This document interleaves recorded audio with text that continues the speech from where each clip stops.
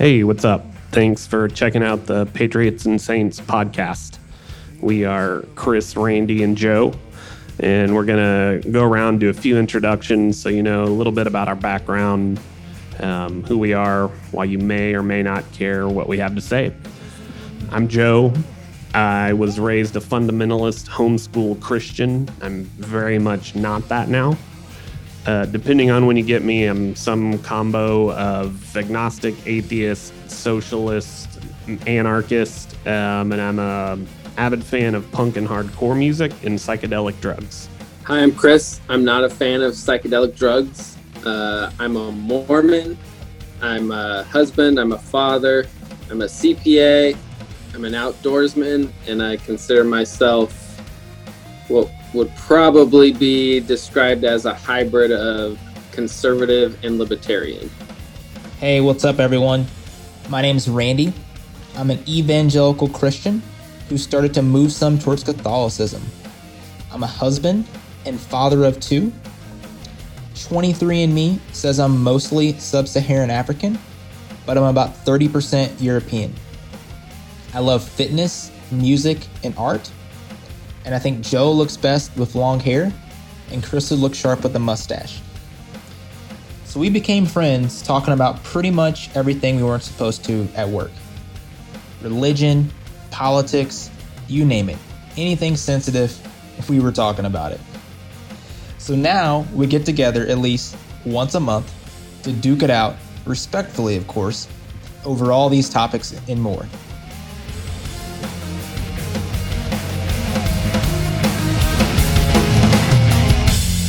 These are those conversations. Well, gentlemen, good to see you all. Yep, likewise.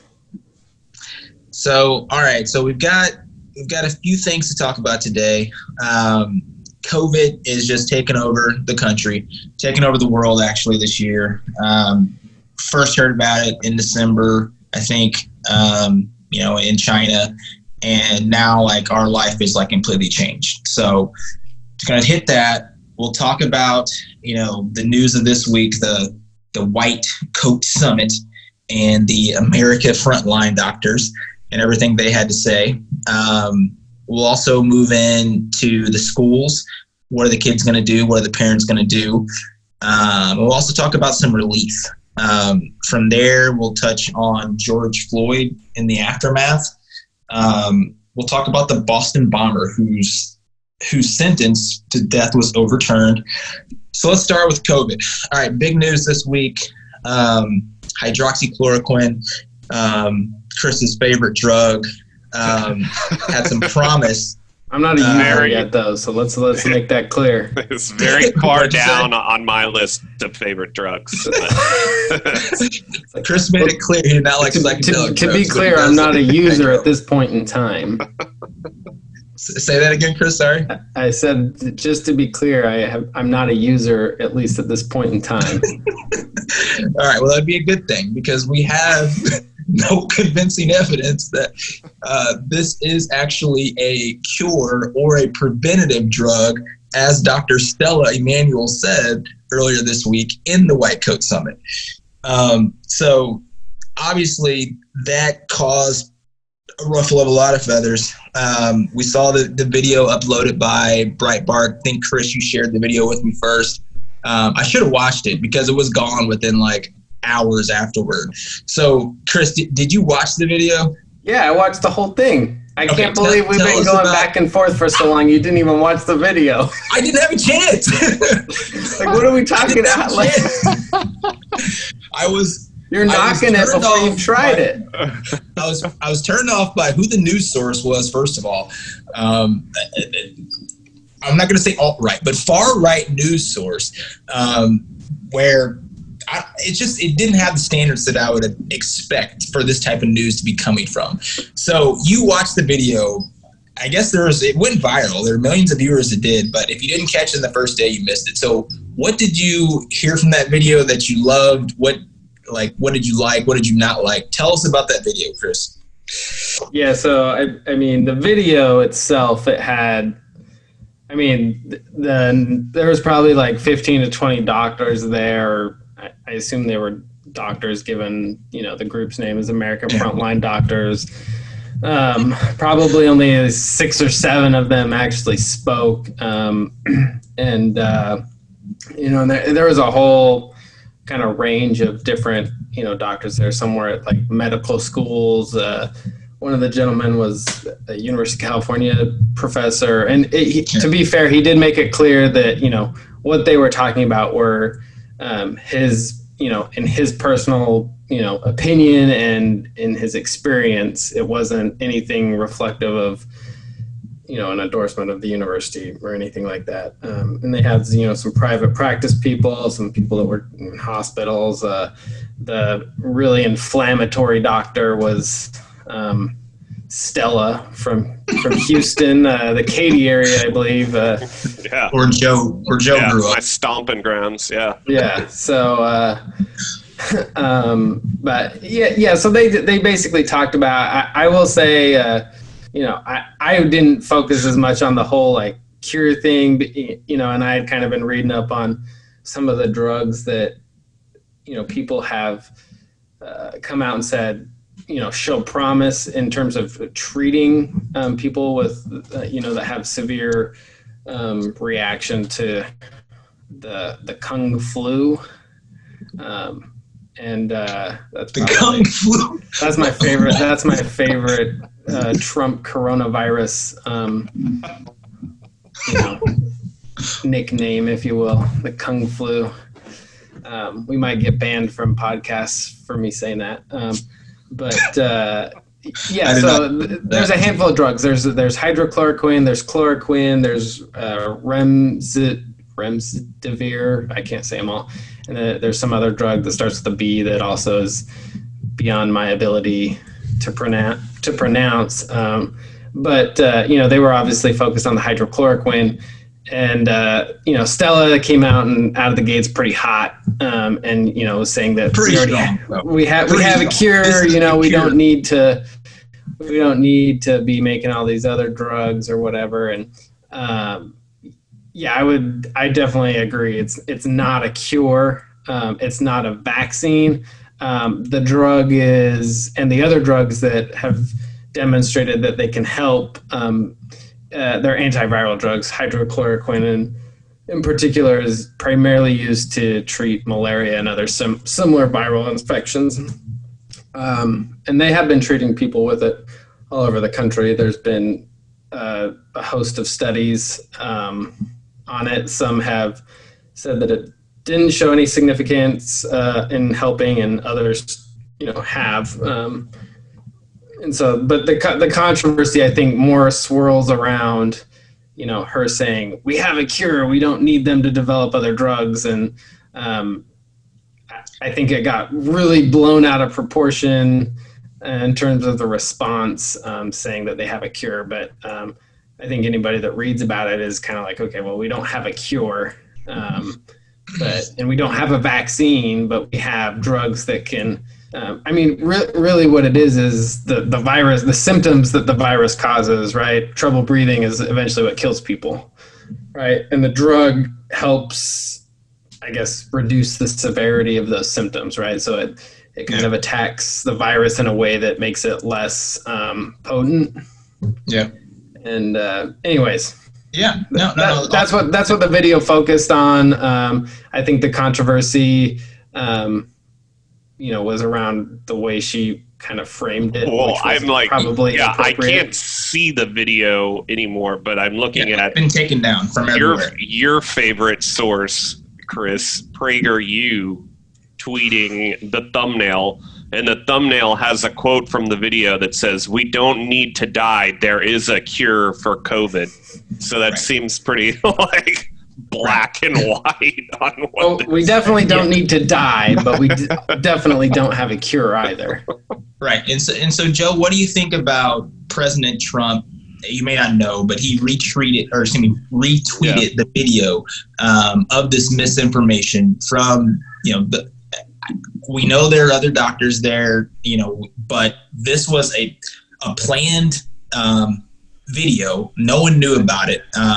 Apparently, from what I've read, this America's Frontline Doctors were just put together 2 weeks before this conference. And so obviously, Chris, to your point, Stella came out hot saying that we have a cure. We have a preventative measure for this drug it's impacted the whole world. Trump came out and supported this drug like from the jump. And so with all that being said, we know how do you feel about Trump spreading misinformation through Twitter? Me? That's a question to me? That's you, Joe. Yeah, I mean, I would prefer not the spread of misinformation by Twitter. I can be pretty concise on that one. I mean, I don't know. There was a big uproar about and Chris, I think you're more upset about this, about, people being censored, quote unquote. But this is just people can argue about if it's helping or not, but about misinformation that's just wrong, where people are in desperate times, this and measures. We've got a doctor up here that says there's a cure.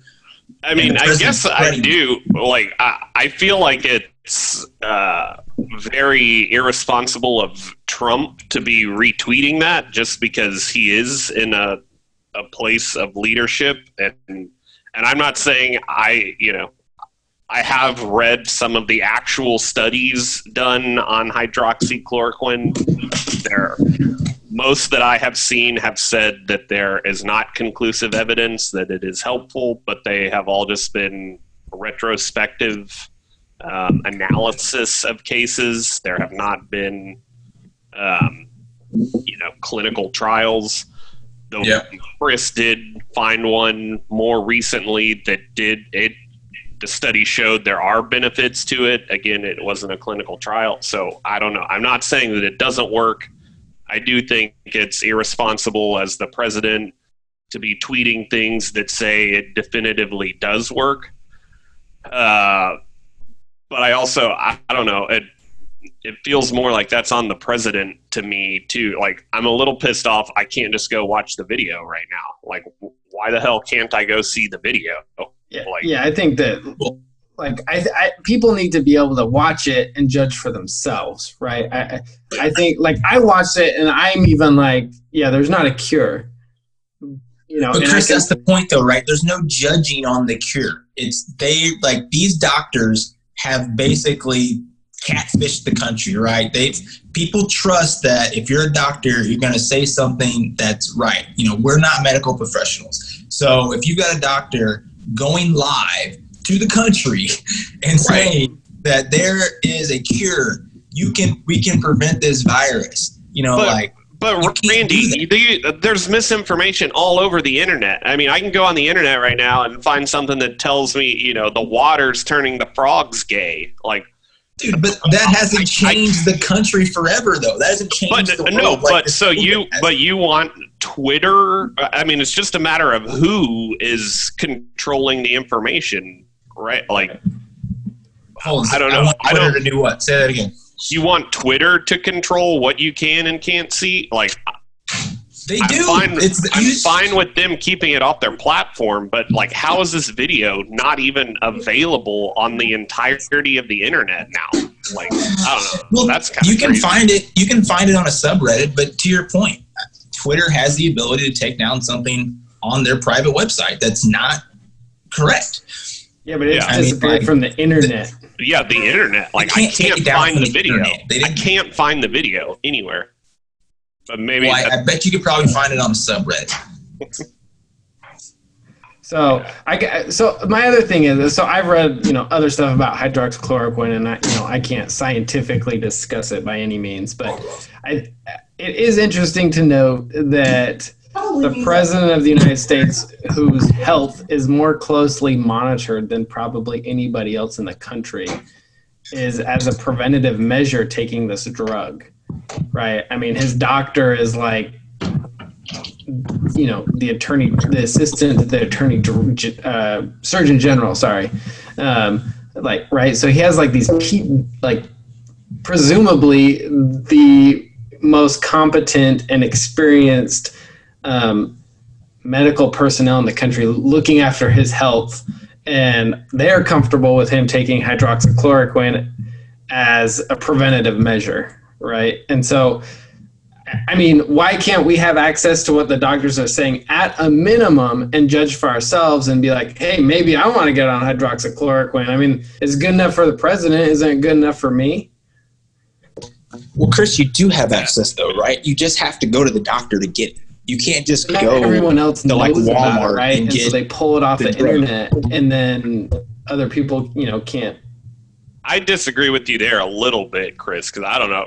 Trump always has these doctors from God knows where saying he's like the most healthy, smart individual on the face of the planet. And they're also apparently comfortable with him eating hamburgers for like 6 meals a day. And like, I don't know if like Trump's health is something I want to use to measure like But if the drug was not safe in the context of, coronavirus,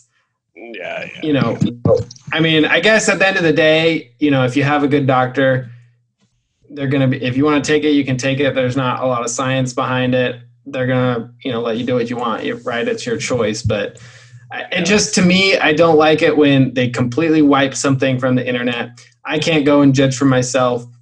And at the same time, they're all saying, don't use this drug. It hasn't been proven. But then, the elites of the world, the people in power, it's like, well, they might be, taking it just to, added insurance against coronavirus. It's like, well, what about everyone else?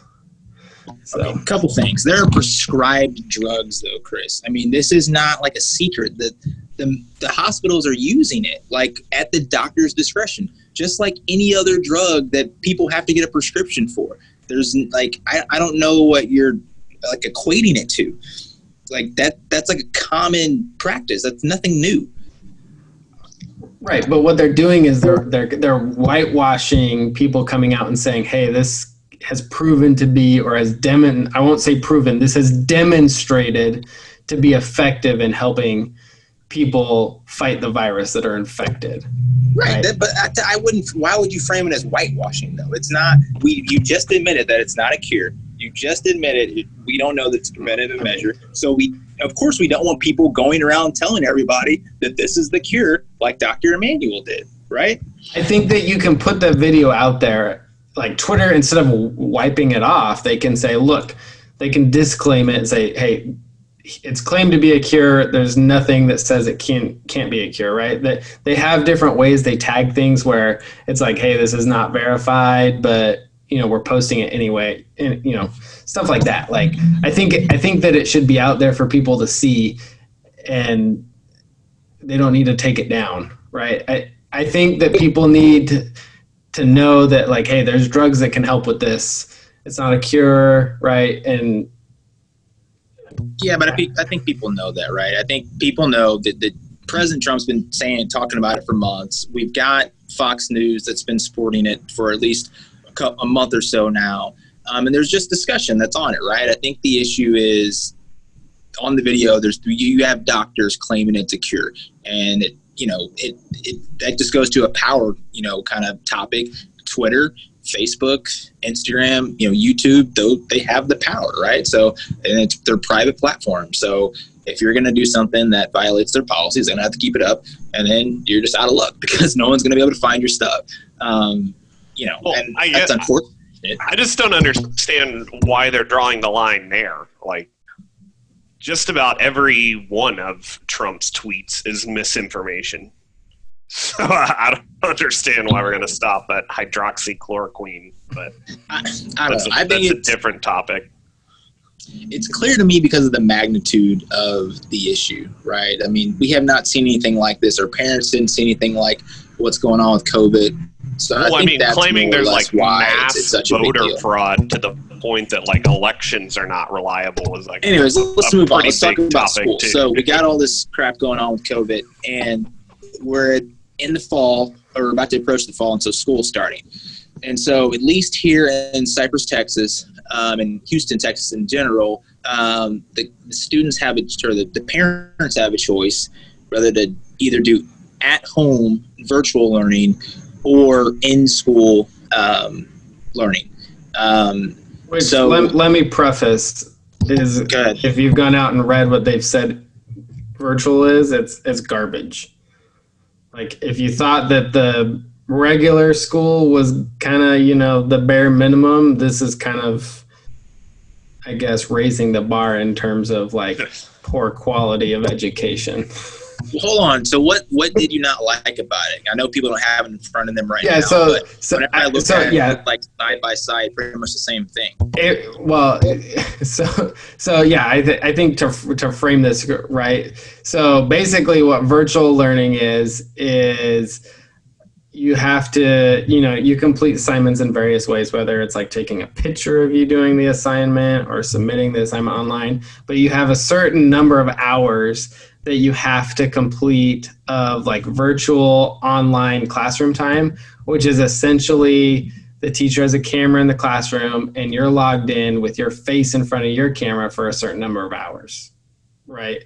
And that's essentially the criteria, is like you have to be in quote unquote the classroom for, you know, 4 hours, 5 hours, whatever it is, right? And then assignments you're kind of completing on your own.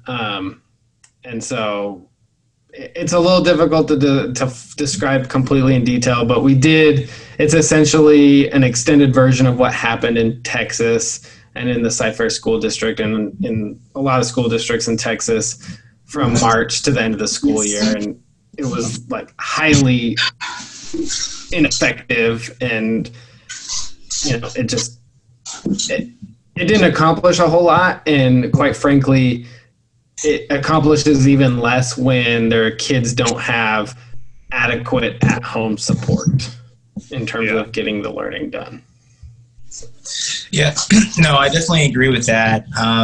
And I think that's one of the big issues about it. If you don't have the support system at home, like a parent who could actually like monitor you. Now, I think that just depends on the age range, right? Like high school students, junior high, probably as well, don't need, you know, close supervision, but at least kids, you know, Chris, you're in ours age, 6, 7, you know, 8-year-old range, you know, they're gonna need someone kind of monitoring them. And so I think fortunately enough, like we're kind of in a situation where, you know, we'll be okay, but you know, what about the single parent, right? How do they manage, you know, that, or both parents working? You know, Joe, I know you don't have kids, but you know, I don't know if you have any thoughts on just sending the kids back to school in the masses when we've been, you know, practicing, you know, social distancing for so long now. Yeah, I mean, I'd be kind of jealous of them that they're actually going to get to go out into the world. No, I mean, I get that. No, I don't know. I think it could have some interesting effects, maybe, you know, like, I don't know. I could see how it could be like sort of a privilege thing to be able to keep them at home and do the virtual learning thing. You know, so I could see how, but I could also see, you know, maybe more of the conservative, it seems like more of a conservative view that COVID isn't that big of a deal. Don't put that on us.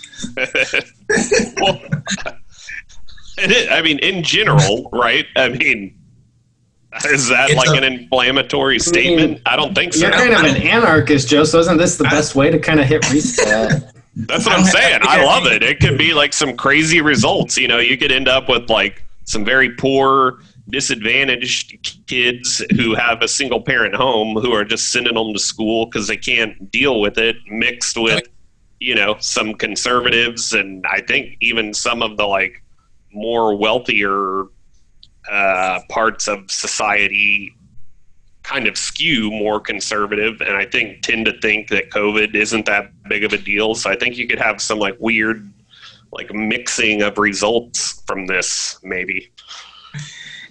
Yeah. I'll just say I don't think it has anything to do with ideology.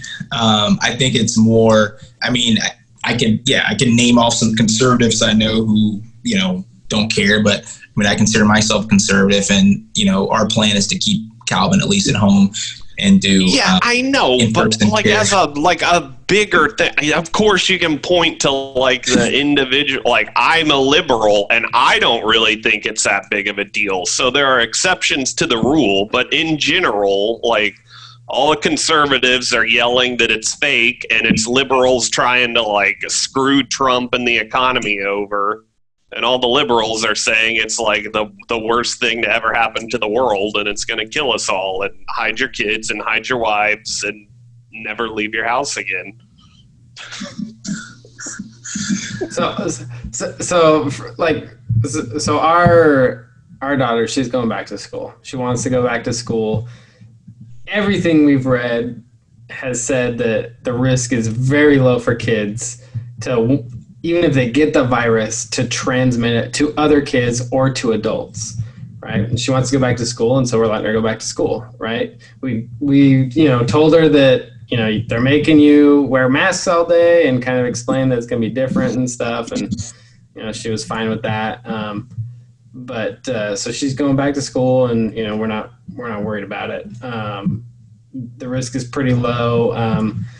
I think that one thing that has been bugging me is, people are back, going to, their kids' sporting events now, at least out by us, going to the store without any hindrance and going to the parks and the pools and the water parks.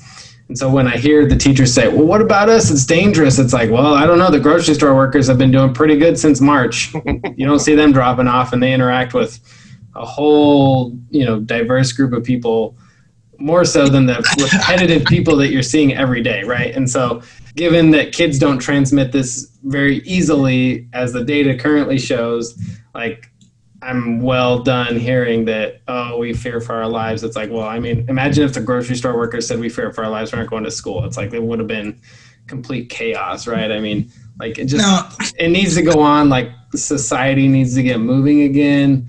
And quite frankly, I don't want to be paying teachers a salary if they ain't teaching my kids. Chris, I don't think that's fair, man. I mean, just because like grocery store workers aren't publicized, like, your stars or your athletes, doesn't mean like they're not getting sick. I mean, they can die just as well as anybody else. Anybody can. They just don't necessarily have a voice or a platform like the people that I think we more commonly hear about. The nurses you hear about all the time, they're the ones on the front lines. And at the greatest risk, right? I mean, they're going into where the sick people are. I know, I hear you, but I've heard plenty of people that work in these industries, have concerns for the risk. I'm sure you've been in the grocery store lately. They have like shields, like in front of like the glass. They're wearing masks, all that stuff. I mean, I don't know if the teachers are going to have shields around their desk and some of the same precautions. If they do that, the kids won't want to go to school because, I mean, okay, well, yeah, and so that's going to look like Contagion or something, some weird Hollywood. Yeah, well, that's where the question lies, though. Are we ready to go to school, right? Or are the teachers, I think they have legit concerns. Like sorry. Go ahead.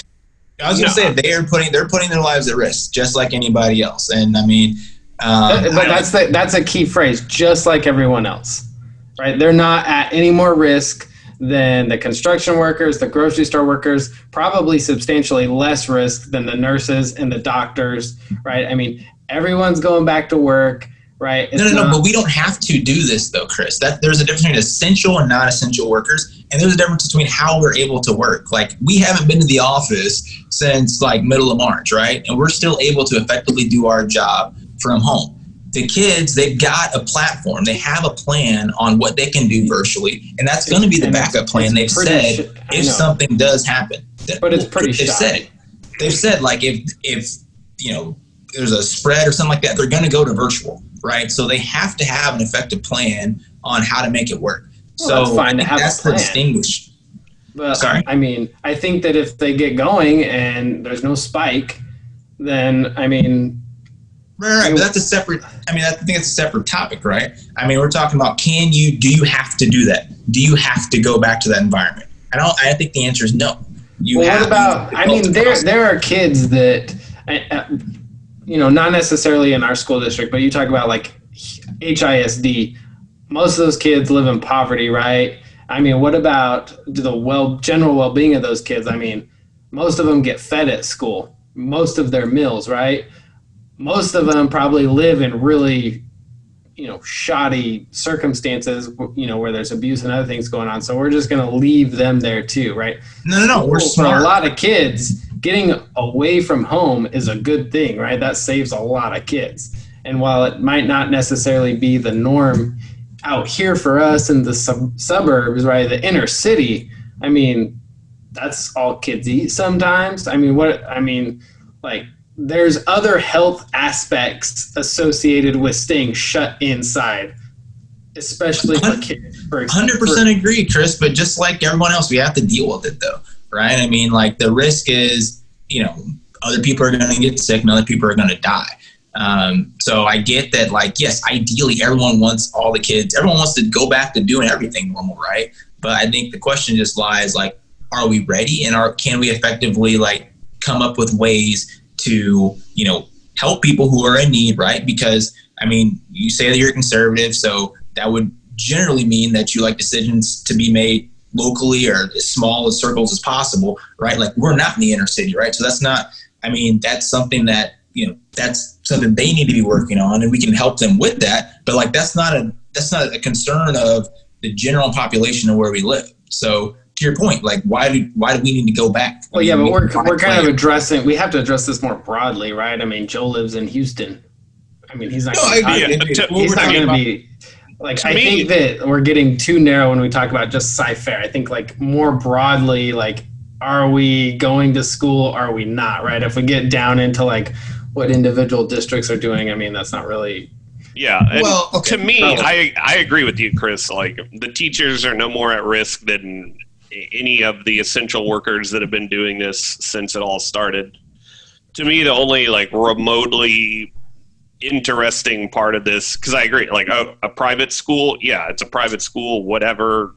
If they decide they're going back, they're going back. If you like it, teach there. If you don't. The only, like, complicating factor here to me are public schools. That's a little different than essential workers, right? Because that's a government. I don't know, should the government be telling you that you have to go and teach in-person classes?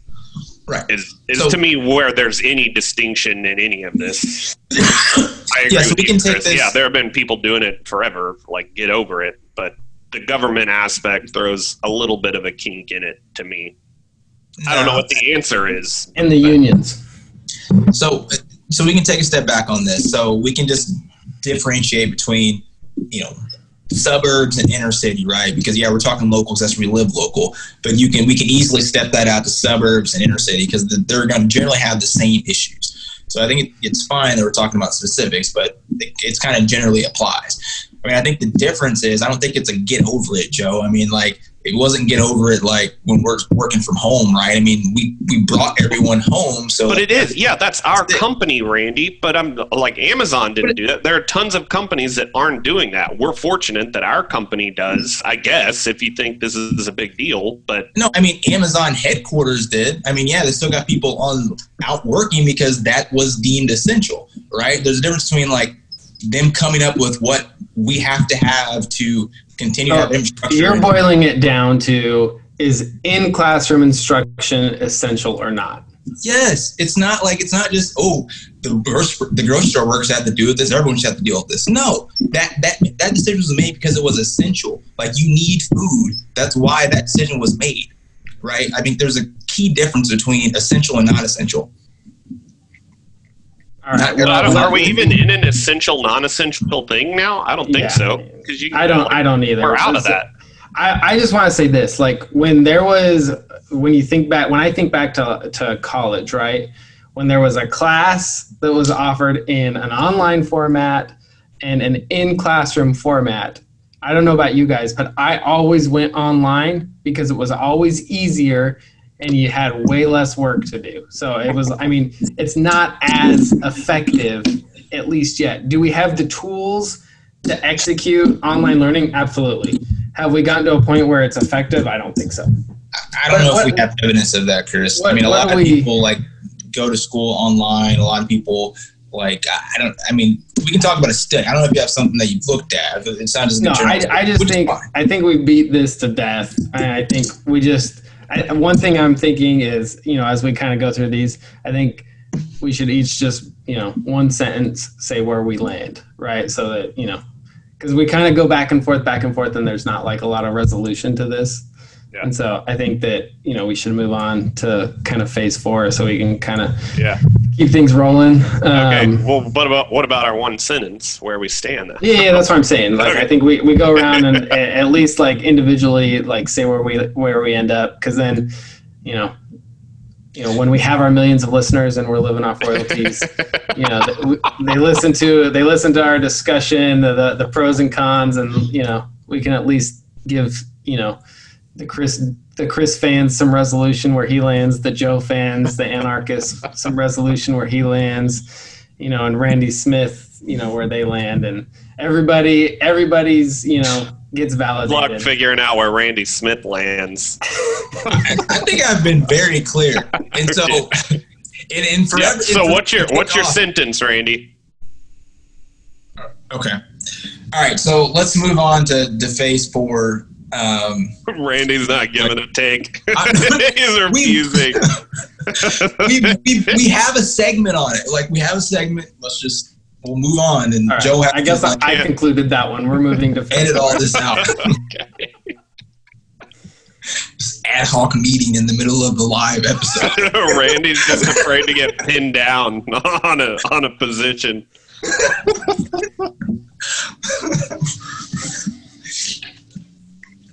All right, phase 4 legislature. All right, so senators and congressmen or House representatives are trying to get together and come up with new phase to the CARES Act, or excuse me, a new CARES Act. They're trying to essentially keep most of the stuff they had from last time, but one of the things that's up for discussion is overall budget. They're trying to get it down, or at least the proposed is $1 trillion. They're trying to get it down lower than that. And then they're also trying to tweak some programs. So we're still expecting the stimulus, but unemployment is being negotiated. It may not be the extra 600, it may be the 200. Obviously, a few other things. What are y'all's thoughts on just, general COVID relief? Do we need this? Is it necessary? Is it even helping?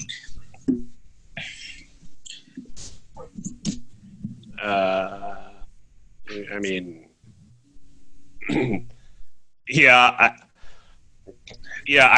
think it should be passed. I think there are very small aspects of it that are helping people, like my friend who got laid off. She's been really stressed out because her, as of Friday, her additional unemployment ended. Unless they do something else on Monday. But also, I mean, I think just like all relief packages, I think for the most part, it's like a huge boondoggle, and it's trillions because it's given a bunch of bailouts to a bunch of big companies and corporations that, in my opinion, shouldn't be getting it. So they want to get the budget down. I think cut a bunch of that stuff out, but that's not going to happen. So I don't like it, but I know there are some pieces of it that people are depending on. So I guess Chris, what do you think? Yeah, so I mean, same with CARES Act and the follow-on legislation that happened. I mean, it's a nature of the way things work, but obviously they have to come to a compromise. The Senate, the majority lies with the Republicans, and obviously the White House, the executive, also in the hands of the Republican Party, and the House, or the House Representatives, being with the Democrats. I think we end up with a lot of crap, that we don't need, and is quite wasteful just for the sake of compromise. On unemployment, I think that the approach is probably flawed. I think that it needs to be funded in a way that incentivizes people to go back to work. So I think the issue is it's like, well, some people are making more on unemployment than they were working, and other people obviously don't make enough. And I think that some sort of approach should be taken where it is a percentage of what you were making if you were laid off from COVID, rather than a blank check, right? And I understand that they don't want to disincentivize people to work by them making more money on unemployment. And at the same token, right, people, they need food and other things.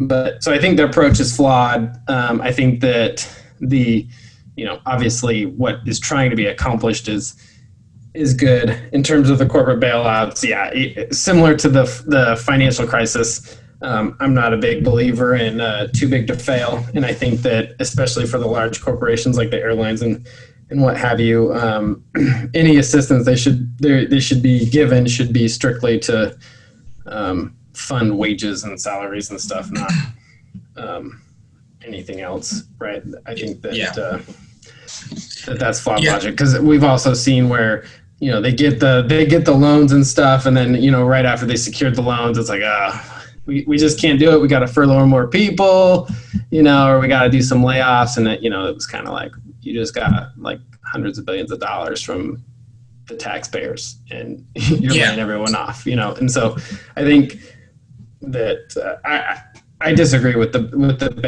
bailouts to the extent that they go beyond helping keep people employed. Yeah, it's complex. I think there's a lot of kind of noise around the small business loan. A lot of like high profile entertainers and just individuals in general have like side businesses.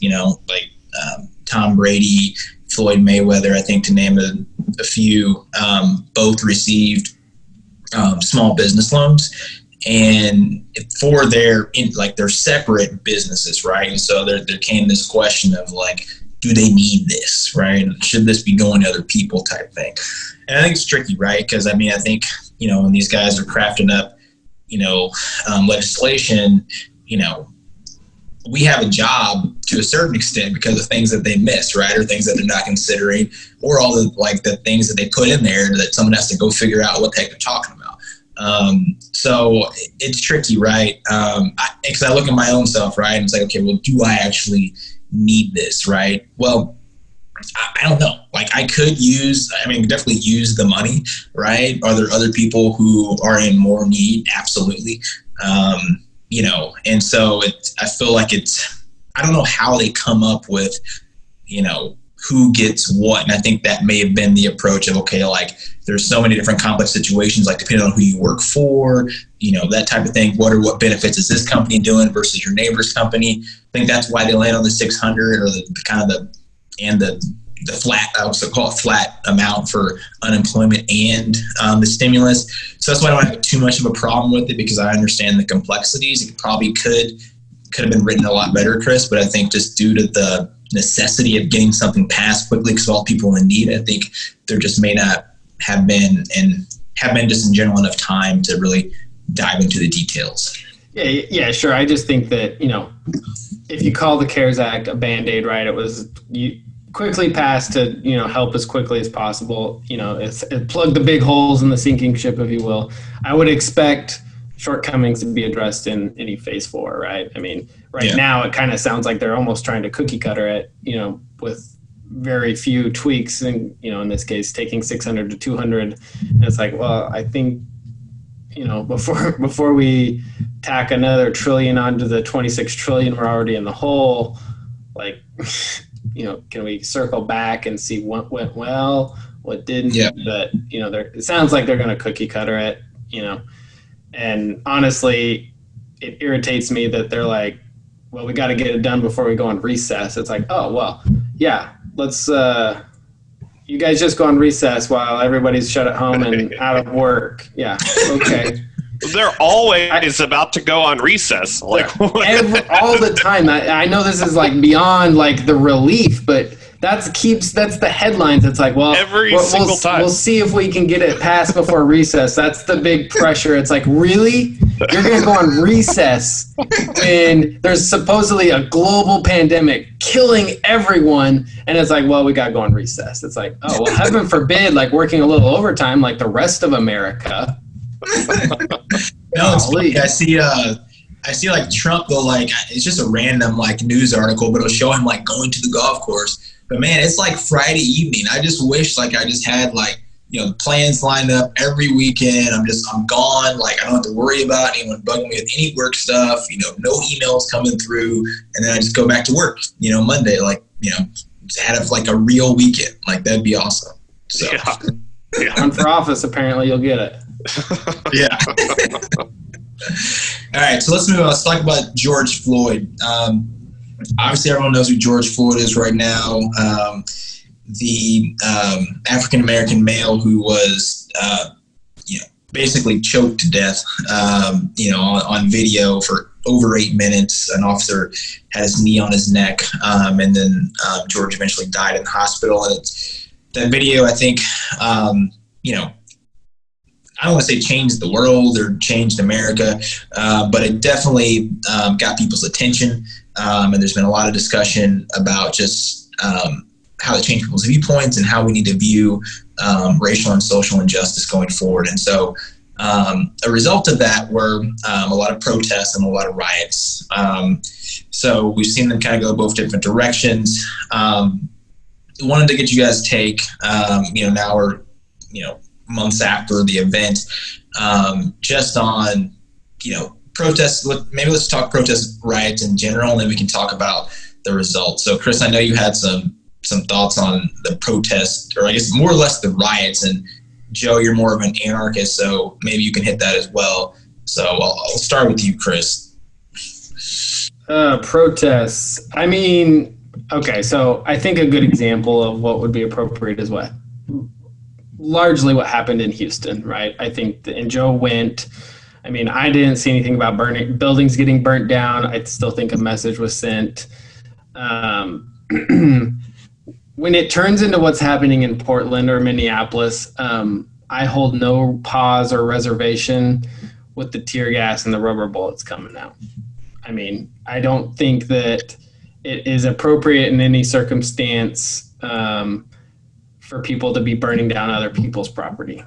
And I don't care if it's mom and pop or Target, and so that's kind of where I stand on the protest. I think there's a very acceptable and important place that it has in our society, and it has demonstrated that it is important in our past. And so I 100% think that people need to be able to do that. But I also don't have any problems with the heavy hand coming out when people get out of line and really break the law, because that's what they're doing. Yeah. Joe, riots, thoughts? Yeah, I don't know. Like, obviously there are issues when there's large scale law breaking. I get it. To me, I just don't. To me, the government has a history of exerting too much power in general. And like, to me, I don't know, I've softened a little bit on it, because I do feel like a lot of it is just a lot of the kind of protest stuff is getting turned into just sort of a, I don't know, like a glamour sort of like virtue signaling thing by a lot of people. So I don't know. To me right now, the bigger thing is, like the government detaining journalists, like in Portland, them collecting and like building dossiers on journalists. That kind of stuff is what's scary to me, and I think is pretty nuts to be doing in America right now. Yeah, I mean, I think, at this stage in the game, like, I can understand the riots. I mean, I don't agree with, destroying anyone's property or hurting anyone or anything like that. I understand why people are upset and why they may feel like that may be the right thing to do. But I feel like that I would expect that more as an almost like reaction. Like, so, George Floyd's death happened in late May 25th, I think. And here we are in August. And so, Chris, you mentioned, what's going on in Portland, Minneapolis, and it's like 3 months protests. now. Yeah, protests still should be going on, peaceful protests, all that stuff. But I think the rioting and stuff of that nature, maybe Joe, more to your point, it's like, okay, why is that still going on? Like, I understand people are still upset, and we do not want the momentum that I think has come from this to slow down, right? But we don't want, destruction. We don't want like war. We want to move for equality, right? And I would expect more of that to be immediate reaction type thing, even though I don't condone it. But here we are, in August now, and we've still got some of this stuff going on with the rioting and the looting and stuff like that. So that's where I pause. Yeah, and I would say, Randy, I think that I don't necessarily agree that people should. They may feel like they're validated in doing that. I disagree with that. But I think what's another important thing that's happening is you had people coming out protesting, here in Houston and other places for legitimate change, and the circumstances really brought it to the forefront, and by and large, I think people were on board with that. And it has now been almost entirely overshadowed by people doing the things that they're doing, in Portland, Minneapolis, it's been happening in Arizona. It's been going on in Austin, Texas, right, where they're just destroying public property. And quite frankly, they've kind of undermined, the momentum that people had going to, really bring the issues to the forefront, and they're just destroying property, right? And I think the people that are doing that now, 3 months later, are really ignorant of what is going on. I think that they're just out there. I can't, presume to say why they're doing it, one reason or another, but they've really undermined, the good that there was to be had from the circumstances that we encountered back in May and a little bit earlier in Kentucky, right? I mean, it's been largely undermined, and everyone's just focused on the violence, and that movement, I would say, has been in some ways tarnished, right? And people have kind of shied away from, perhaps getting involved, maybe not necessarily by protesting, but, financially doing things. And so I think that it detracts from the good that there was to be had as well. Well, the only thing I'll say about that is I don't necessarily disagree with that, but I do think there is an aspect of media coverage to that. Oh, sure. Yeah, I agree with that. Like, which, if you watch more left-leaning news sources, you don't even know most of that's going on.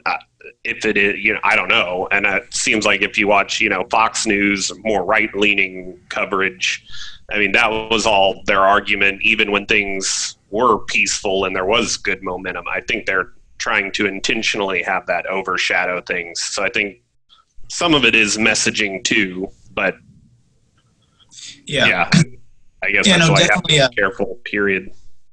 Yeah, for sure. Definitely a distractor, definitely something to pull someone's attention away from, what the real issue is. And that, goes along the same, lines as, Black Lives Matter versus Blue Lives Matter versus All Lives Matter. It turns into this other topic that, we're not even discussing. And, just to your point, a lot heavily driven, I think, by the media. You just get into this spin zone and turn into this us versus them type mentality when, and most of the time we're all on the same team here. And so I think that's a good segue into kind of what's happened as a result of some of these riots and protests, is the defunding of some local police departments. And so we've seen this in certain areas of the country. And, maybe just to clarify, defunding, that does not mean like shutting down.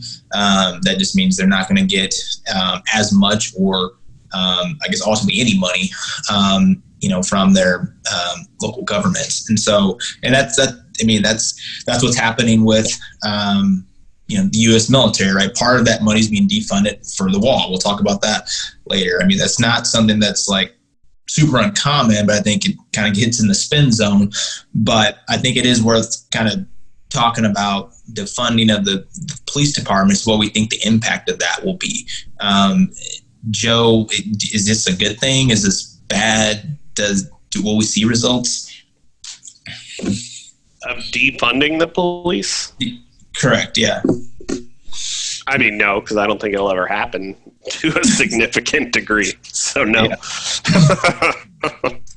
I think it should to an extent, yeah. But yeah, I don't think it will to a significant degree.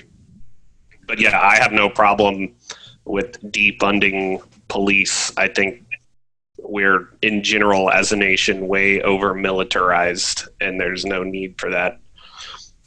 I think everyone should be for it. To me, the point to which we are militarized waters down all of you conservatives' glorious Second Amendment rights. That's not on the outline tonight, Joe, so we won't go down that rabbit hole. And I know you don't like talking about individuals, but I don't own a gun and you do. So that's right, I do. Hey, don't be outing anybody either. I don't out you guys for the stuff you may or may not own. It's a trick. Don't make allegations. Don't make any allegations. But I'm being serious. I mean, I'm not joking, and I believe it. I mean, I think for the Second Amendment and its rights to have any meaning, I mean, it's ridiculous to think that a well-organized militia could do anything, even against a local police department at this point. I mean, they've got tanks, Yeah, let's say with their tanks. Yeah. So. Yeah, I mean, in terms of the tools available to local police departments, I don't believe that local police departments should be permitted to have anything that is not available, without permits or licenses to the general public. Yeah. To me, that is wrong, right? I'm not, and I think that, there's exceptions obviously for the military that, they can have those sorts of things. But to me, they don't need those things. And anybody that says, well, what about for rioting? I mean, that's what the National Guard's for. You call the National Guard in, those guys have the armored vehicles, and if that level of response is needed, then, that there's already organization or an institution in place for that, right? That's what the National Guard's for. And so, but yeah, I 100% agree with Joe on this one that there is no place in any police department for them to have anything that's not available to you, me, or I, to any of us. Yeah.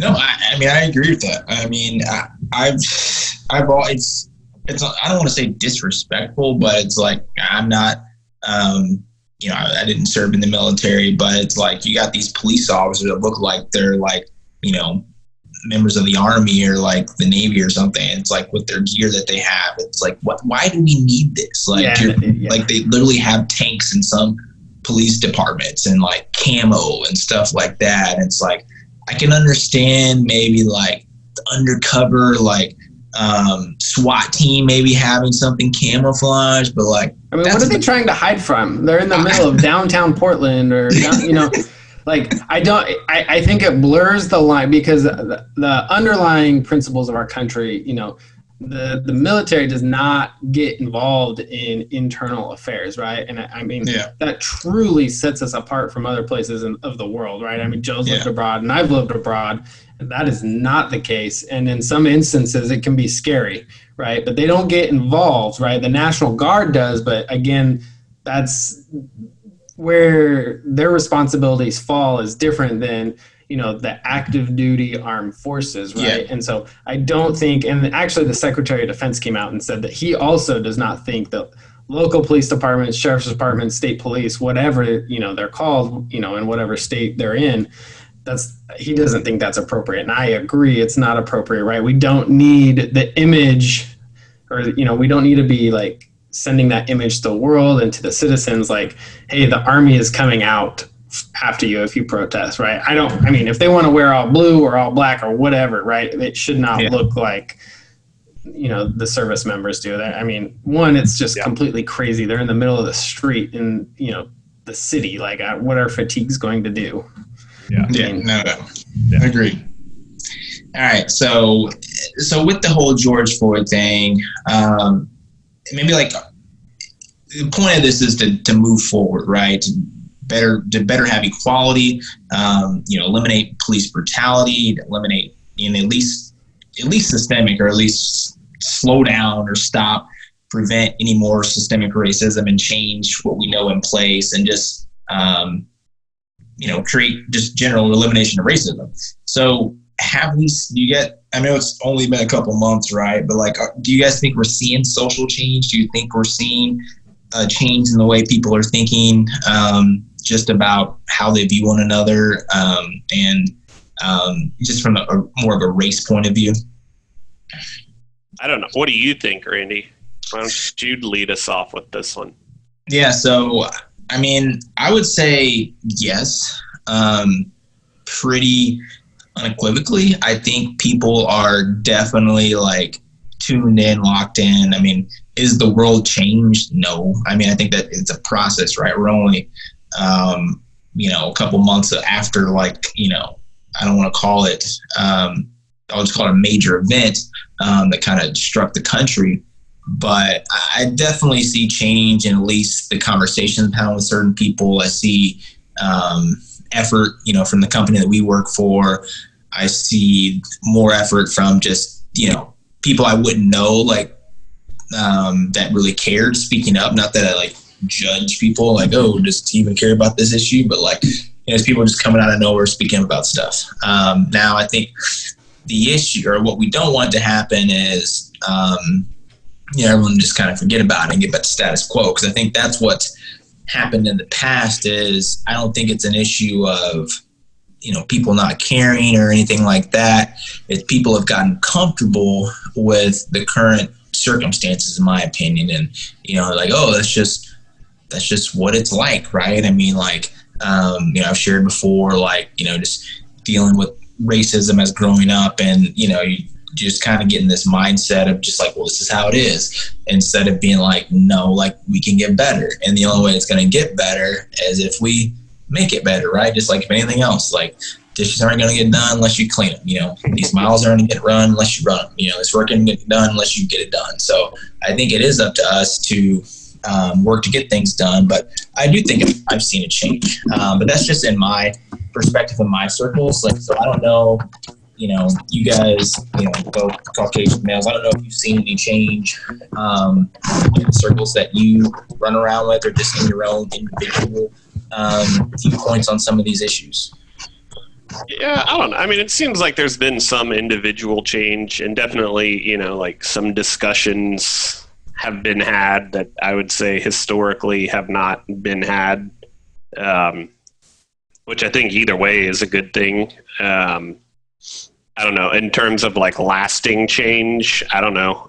I think we probably need to see some election results and have some time, to see if that will translate into, policy or any sort of institutional change. But yeah, I think it seems like there's been, at least conversations are being had that haven't before. Yep. Chris, what do you think? Yeah, so I think that there's definitely, it's at the forefront of everyone's mind, and I think there are conversations that are being started and being had that I will say our generation has not had. I think that obviously, the people that have, come before us, our grandfathers, grandmothers, even for some of us, maybe our parents, had these conversations and, obviously legislatively made changes. But I definitely think that, for people our age, it's not something that it's not an issue, or it's not something that we've really addressed or had to address, or, we haven't really been told by what is happening that there's still things that need to change and progress to be made. I think that the tricky part is the institutions that we have. I think that the institutions are good to the extent that the individuals that are within them are good people, right? So if we have racist individuals holding public office, obviously I don't think that justice, for example, would be served very well if there are, just unbiased individuals holding positions. I think that, justice is obviously going to be better served. And so I think that the tricky part for us is I feel like, the generations before us, by and large, and I'm not saying that more changes can't be made, but from an institutional perspective, really, brought the bacon home, if you will, and really made the change. And now we have to kind of make cultural and societal changes. And I feel like that is harder than legislative changes. That's my view. I think that, more can be done. No question about it, as a nation in terms of laws and what have you. But we really are at a point where culturally and societally changes have to be addressed. And and a certain degree of that is accountability on all parties. And when you start talking to people about accountability, right, nobody likes to be talked to about that, and that's what makes it difficult. Yeah, it's more like undercover, I would say nowadays, right, or what we've been facing with. There aren't like laws in place like there were back in the day where, we couldn't go to the same school or drink from the same water fountain or go to the same church and stuff like that, right? I mean, it's more, either deeply rooted in, some sort of like gerrymandering or some sort of like, law that's just it's not blatantly racist, right? But it, more significantly impacts certain individuals, right? And so there's ways that we can work on that. And, not going to get into a discussion on it if it's intentional or not, but the results are, we see kind of negative impacts of some of the laws. I think, Joe, maybe to your point about changing some legislation, but I think it's also just in individual circles, right? Not clearly sure what you meant, Joe, but kind of conversations that are being had that maybe aren't being had anymore. Maybe certain jokes people may have heard, you may not be hearing them anymore, stuff like that. And that's what I think, it's going to have to be almost a grassroots movement to a certain extent. We need legislative change, but at the same time, we got to keep having these type of conversations. If we hear, something that's wrong, we got to call it out, right? We've heard about silence being acceptance. So if we're not going to speak up and say something, that's on anything we don't think is right? We've got to speak up or nothing's going to change. So I do think we're moving in the right direction. I think we still got to keep moving, but I'm happy at least that we're seeing some change from these such unfortunate circumstances we've seen over the past few years. Yep. Okay, so Chris, you talked about bias, and so just from the judicial standpoint. And so most people may remember the 2013 bombing that occurred at the Boston Marathon. So I'm an avid runner. I've got a lot of friends that, been to Boston. I know some people that actually were at that race. And so that has come back to the surface in the news lately because the individual who kind of masterminded the whole bombing. A judge recently overturned the survivor, right? The individual that survived. Yeah, the other guy passed, right? So, anyways, a judge basically overturned his death sentence, and so to be clear, still convicted. The judge has made it clear that he's still going to spend the rest of his life in jail. There was just, I guess, new evidence or more discussion on if the jurors actually had a bias or not to give him a fair trial. And so that's kind of being revisited right now. And so I think that kind of brings up a broader discussion of the death penalty, just in general, because I feel like I've heard a lot of back and forth on why that really matters too much, like he's going to be in jail, or it's a big deal that he's not getting the death penalty now. More from almost more of a philosophical / even more of a religion perspective. Do we need the death penalty? Is that right or wrong? Interested to know both of you guys' thoughts on that, and I'll of course let you guys know my perspective as well. I can go first. I don't know. In general, I disagree with the death penalty. This case in particular, I'm a little torn on because he is convicted, right? And the whole argument was he didn't get a right to an unbiased jury because the trial was held in Boston, and it's impossible to get someone who's unbiased there. I don't know. Yeah.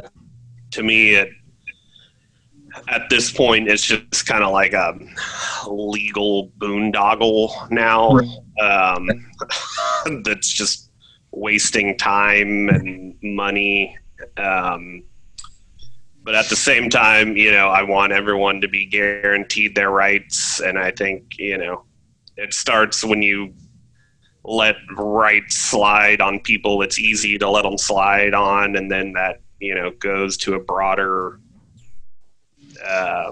then it's easier to let them slide the next time. So I don't know. My kind of gut reaction is like, this is stupid. Just kill the guy and let's move on. But I also disagree with the death penalty too. So I don't know. I'm kind of torn on this one. Chris, what do you think, man? Well, I definitely agree with Joe's last statement that this is stupid and let's kill the guy. I mean, the guy in question, him and his brother, built a couple bombs, took them to a gathering of a large group of people, and set them right in the middle. Right? I mean, it killed a little boy and a couple other individuals, and maimed I don't even know how many people. Honestly, there's no place in our society for people like that, and I think that the death penalty is appropriate for crimes of that nature. I think that obviously, you get caught with some weed, you're not like, I don't think you should get the death penalty, and I definitely don't think that you should go to jail for 10 years, right? But when you're talking about people that, practiced or executed acts of terrorism in this country, when you're talking about rapists and murderers, I mean, I honestly, for what they have committed, to me, that seems like a measured and appropriate response. And I think that in terms of, a lot of people have an issue with, when you have instances, and there have been instances of when innocent person is wrongly convicted. I think especially in this case, there are no questions about that. In terms of like addressing the biased jury, I mean, I really don't think that it would have made a whole lot of difference if they had held the trial anywhere else. Yeah. Maybe he might have had a prayer in California just because that place is so jacked up. But newsflash, like Americans don't like terrorists killing Right. Americans. Like, it's not really a Boston thing. yeah, it's not a Boston thing, right? I mean, that's almost like saying if any of the 9/11 guys survived and they tried them in New York, it would have been different if they tried them in Texas or in North Dakota. I mean, he was a terrorist. They killed innocent people, and it's a boondoggle. And quite frankly, the people helping him get off honestly should be ashamed of themselves. But topic for another day, I guess. But I do believe that the death penalty is appropriate for certain crimes, and in this instance, terrorism is one of those crimes. So, Chris, that doesn't contradict or go against your faith at all. It definitely does not. I mean, my faith, if I break a commandment, isn't going to sentence me to death, right? I mean, but our faith is among the principles of my faith. A member of the Church of Jesus Christ of Latter-day Saints is, we believe in being subject to magistrates and government officials and to the laws of, wherever we live, whether, I believe in obeying the law where I live here in the United States, and any other member of the church, whether they're in any country of South America, Africa, Europe, wherever, that is a tenet of the faith, is that you sustain and uphold the laws of, where you live. He broke the law, right? And our justice system has laid out penalties for when you break the law. And in this instance, for terrorism, for example, I mean, the death penalty is there. And so there's nothing contrary to my faith that, interferes with justice being served. Yeah. So, I mean, we share that same, I'll call it tenet, if you will, about, obeying the laws of the land, if you will. My perspective on it's a little different. I think there's a distinction between obeying the laws and, believing it's the right law and trying to change it. With something like the death penalty, I wrestle with this one kind of a lot because I think it's a complicated issue. I think, we're talking about like criminal justice system. That's where I kind of have pause with that sentence. It's what the law is right now in certain states. But I don't know if it's right. I don't think there's nothing that, we can do about the individuals that were lost in this event or any other event. I almost think, you see a lot of these people other than see justice is served, right? Well, not necessarily. I mean, a life sentence is justice, right? I mean, it may not be the punishment that I guess some people want, but I don't see how that's not, quote unquote justice. Now you see people who want to escape prison, if you will, right? Like, it's almost a totally different topic, but Jeff Epstein, right? Committed suicide. He's not the only example. You hear a lot of just people who, they commit a crime and then they allegedly committed suicide. That's a very important point when you're talking about that particular case.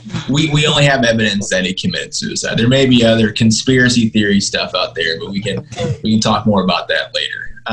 You obviously haven't finished the documentary then, Randy. You should finish it.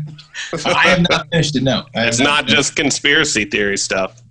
Okay. Anyway, sorry to interrupt. No, you're good. But point being is people will kill themselves like before they go to jail, right? Or, something like that. So I don't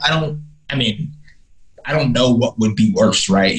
But I think there is something to like suffering through and learning through your experience, right? Like, I just don't know, like, if just killing the person is even like more, like even a worse penalty, right? You think about torture, for instance, right? And this is, you're not getting tortured in jail, but in war crimes, right? You could just take someone out, but like that would be kind of like the easy way out, right? Like, I mean, they have to, experience the suffering that, comes with that. And maybe they don't care, right? And so I think it all depends on how one values their life. If one doesn't value their life, then a death sentence doesn't really mean much to them, right? So I don't know how that's a worse penalty.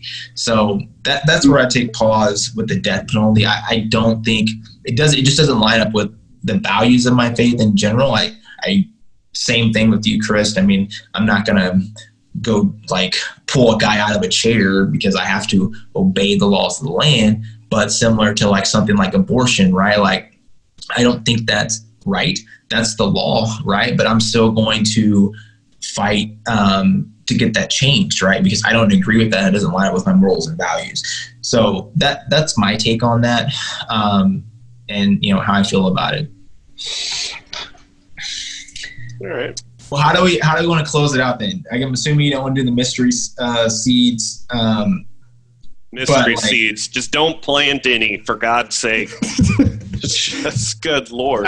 China, in addition to sending us the Kung Flu, now they're sending us mysterious packages filled with mysterious seeds. Some people have taken it upon themselves to plant said seeds. Yeah. Let's just say that is really close to Darwin Award material, just without the end result being death, at least at this point. I don't know. Not yet. Yeah, who knows what those seeds are, so maybe that could be the end result. Yeah, I want to leave my house at some point eventually in my lifetime, so for God's sakes, keep the seeds in the bag. Yeah, I just don't understand. Like, you just get these seeds, you don't know who they're from. Like, I'm just going to go plant them real quick. Yeah, there's widespread advice issued telling you, please don't plant them, don't do anything with them until we know what they are. Okay. Yeah. No, good stuff. Yeah. I think that's the perfect ending. Well, this was fun. Thanks again for everyone for checking out the podcast. Hope you enjoyed it, and we'll see you guys next time. Yep. Later. See ya.